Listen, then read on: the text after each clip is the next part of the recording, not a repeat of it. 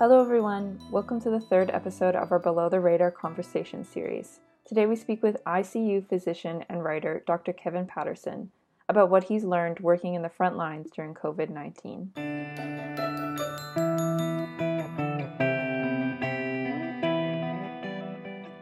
Thank you, Kevin, so much for joining us on Below the Radar. I think perhaps we can just start, if you could just introduce yourself a little bit. Sure, I'm Kevin Patterson. I'm a writer and a novelist and a physician. I do critical care in the ICU and the NIMO, and I've been working for a long time up in the Canadian Arctic as well. Great. I had a chance to listen to a conversation that you had as part of the Salt Spring Forum back in March as COVID was really emerging quite quickly in BC at the time. And I found it really interesting to listen to your perspective on it. It's such a new virus, and for a lot of people, seeing something of this scale in size and the rapid nature of it, for many people, it's the first time they're seeing something like this. Although in other parts of the world, there have been pandemics that have caused a lot of mortality. I'm just wondering, like from a treatment perspective, as an ICU doctor, someone seeing something like the novel coronavirus, what have you sort of learned on the front line as you have seen patients and also the rest of the medical community as well? Well, we've seen viral pneumonias for many years, and that's a usual part of the work in intensive care units, especially in the winter. Historically, these have been related largely to influenza-related pneumonias, but there's other viruses that can cause this too. And as with the traditional viral pneumonias, the treatment is largely supportive. When people develop respiratory failure and they're not able to get enough oxygen in their lungs, then we provide respiratory support. And if their blood pressure is low, then we give medicines to support the blood pressure. If their kidneys fail, we do dialysis. There's not, as with other viral pneumonias, there isn't specific therapy in terms of, as there is, for instance, with bacterial pneumonias, where we have antibiotics that work well and can turn things around. The strategy more is just to keep people alive while their own immune systems learn to mount a response that clears the virus from their bodies and hopefully results in their recovery. There are some nuances to COVID or to SARS-CoV-2 infection that we're learning. We're learning that the virus often induces a state of thrombophilia. It makes the body prone to forming clots.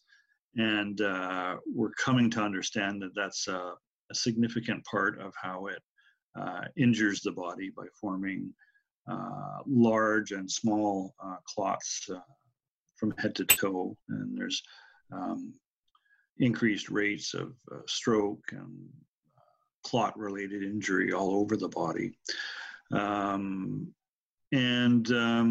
There are some technical aspects about how we set up the ventilator that is somewhat different from other viral pneumonias. But at the end of the day, the treatment is supportive, and our ambition is to get people through the acute crisis until their own bodies can clear their infection and they can come off of life support and get better and go home.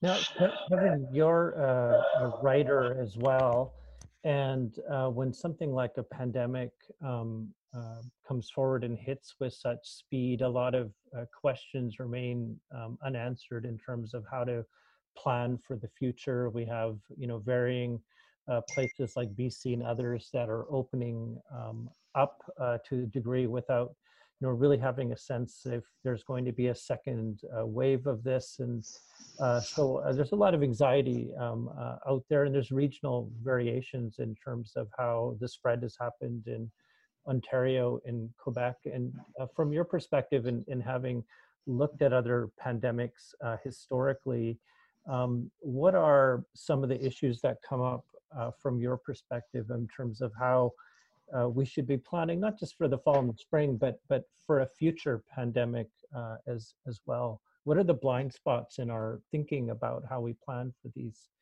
types of events?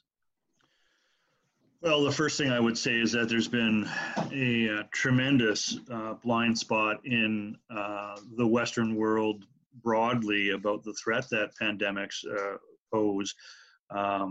The history of pandemics is as old as the history of civilization, and for thousands of years, pandemics have surged forth and become history-altering events quite regularly. There's been this anomalous period over the last sort of half century where that seemed to have abated, and for reasons that don't make much sense in retrospect, we sort of wrote off the threat. Even though there was some warnings, right? I mean, when H1N1 broke out in 2009, that got our attention briefly. The first SARS epidemic in 2001 or 2003, pardon me, got our attention as well. But and Ebola, of course, has been a recurring issue in Africa, and at times we've paid attention to that. But none of these events seem to suffice to get us ready in a thoroughgoing way for what we're facing now. My guess is that in future pandemics, we will be much better prepared in light of our experience with COVID-19. And I think this sense of invulnerability that characterized our pandemic planning, or absence thereof, will probably not be a prominent issue for many, many years.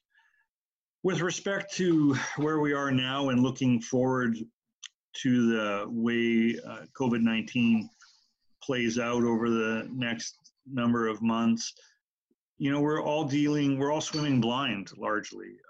This is unprecedented within my lifetime, certainly. And we don't yet have a sense of how stringent the social isolation techniques need to be moving forward to keep the pandemic from flaring quickly. There's some early and concerning information out of Germany, having recently dialed back the social isolation measures, and they're starting to see a flare in their new caseloads. Singapore has had the same problem. Japan has had the same problem. And Korea has had the same problem. So there's tremendous cause for concern. And but what we're going to see now is a world-scale experiment that's going to unfold over the next months. A lot of people's eyes are focused on the Southern American states that are decreasing isolation techniques very, very quickly, even in the face of rising case numbers prior to those measures being taken away. And I hope we'll learn a lot over the next several weeks and months about what is reasonable and what is not reasonable.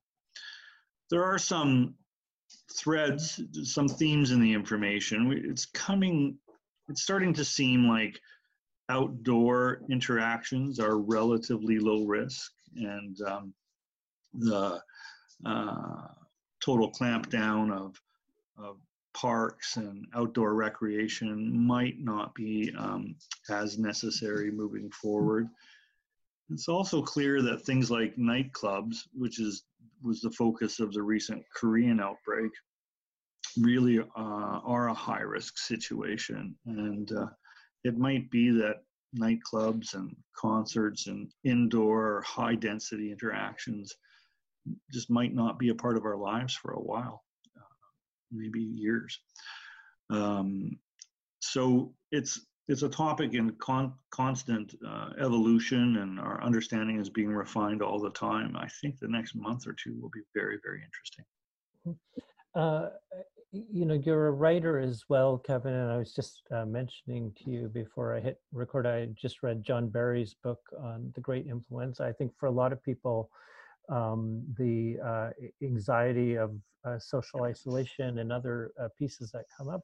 What are some books that you would recommend that people read to help understand the moment related to writing about pandemics that you may have come across? Well, John Barry's book, The Great Influenza, is a very good book discussing the 1918 pandemic, to be sure. The Coming Plague by Laurie Garrett's also quite a good book.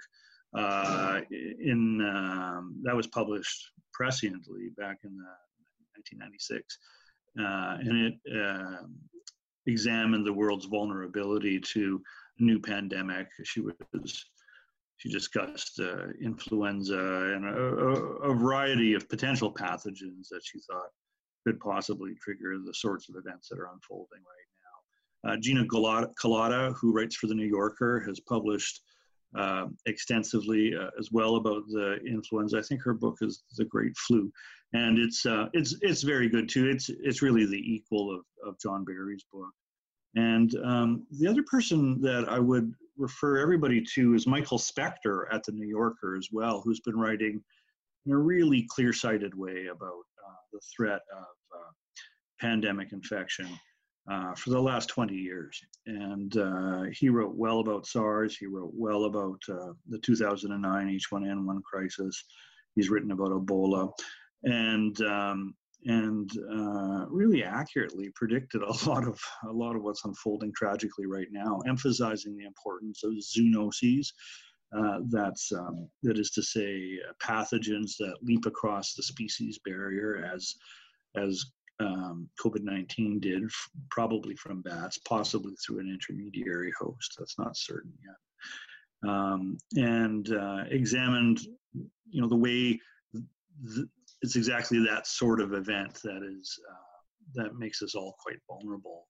Normally, when a pathogen and a host species have co-evolved for a long time, there's a kind of equanimity that exists between host and pathogen, in as much as it's not in the pathogen's interest to kill the host off. And so a relationship emerges that's, if it's not exactly amicable, but it's like a long-term marriage that has friction but isn't ultimately entirely mutually destructive. But with these new zoonoses, with novel pathogens, the host has not evolved to the pathogen has not evolved to the host.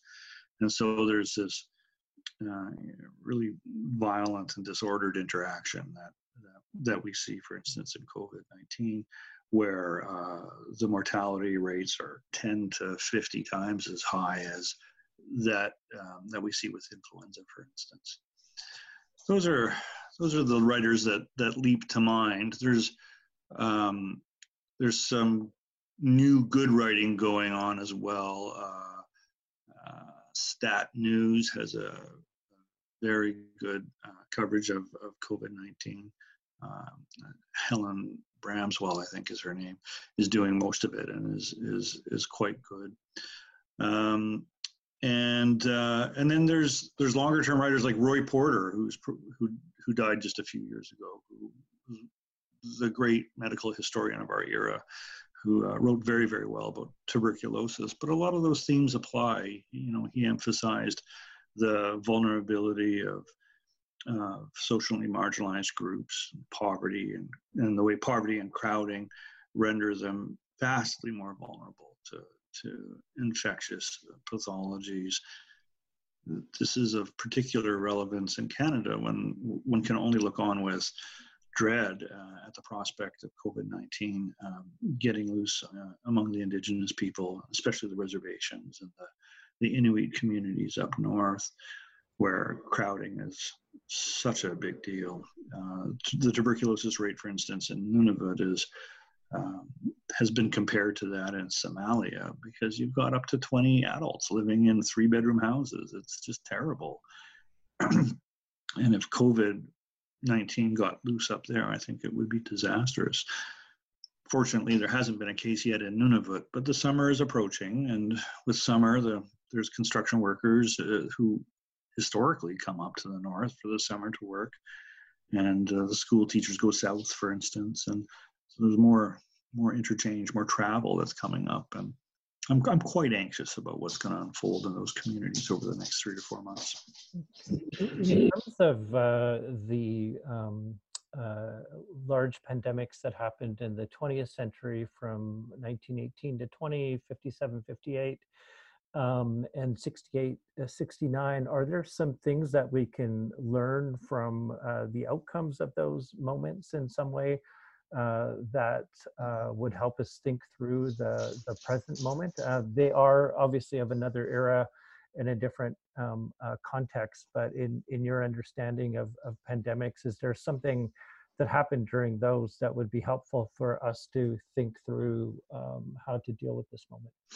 Well, the phenomenon that we're all preoccupied with right now is the second wave. And in 1918, that was a huge deal. Similarly to today's events, the first response to the outbreak was a social distancing effort, and schools were shut down, and swimming pools and all manner of social interchange was dialed right back for weeks and months, and then as people grew frustrated with that, there emerged pressure to relax those rules, and that was done. And a second wave followed, which was more lethal than the first wave in many circumstances. And then ultimately, with 1918, there was a third wave that was really quite a protracted affair. And this it's hard not to look back at that historical experience in light of where we're at right now, and not be deeply concerned. The more recent influenza outbreaks in 57 and 68 are, instructive. They resulted in over 1 million deaths in each circumstance. And I think COVID-19 will easily exceed those. There wasn't an influenza vaccine widely available then, just as there is not yet a COVID-19 vaccine available. In 57 and 68, though, the world did not clamp down the way the world has clamped down for COVID-19. But that's appropriate, because COVID-19 is in every measurable way a much more threatening pathogen than those viruses were. And they still managed to kill 1 million people in each circumstance. The contagiousness is dramatically higher.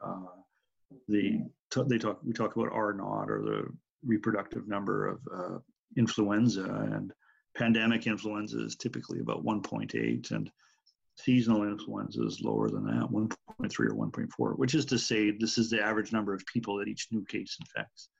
And COVID-19 ranges between 2 to 7, depending upon the context. Now, this is a context-dependent phenomenon, and when we exert aggressive social distancing techniques, we can get that R number down below 1, which leads to the extinguishing of the pandemic. But the problem is that we've only achieved that with measures that are so severe that they're not really sustainable over the long run. And indeed, people are starting to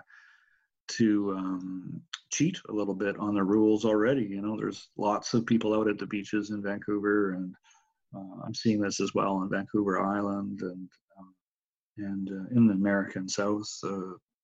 People have, in many situations, people really haven't adhered to them well at all, and now they're just disregarding them entirely. So we'll see what the outcome of this is, and hopefully things like playing soccer at the beach is going to be a low-risk situation, as I feel it probably will prove to be. But Quebec is talking about opening up schools quite quickly. There are already some schools opening up in Quebec.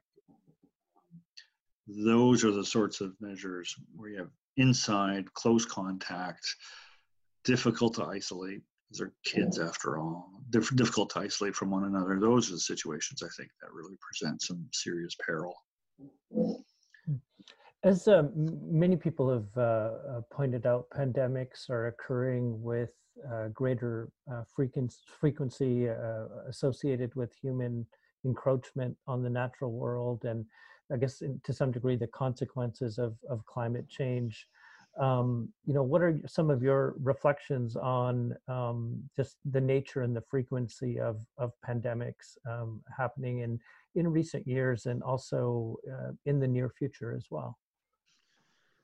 Well, as long as human beings are interacting with animals, there will be viruses leaping across the species barrier and creating novel pathogens, which, for reasons we just touched on, always have a low but non-zero risk of turning into a pandemic. And so difficult to avoid that. With influenza, the interaction is between chickens and pigs and human beings, and the virus evolves in one of those three species and then leaps to the other two.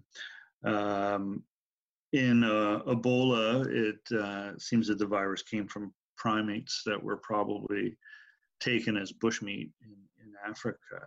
And the climate change piece becomes important there, because as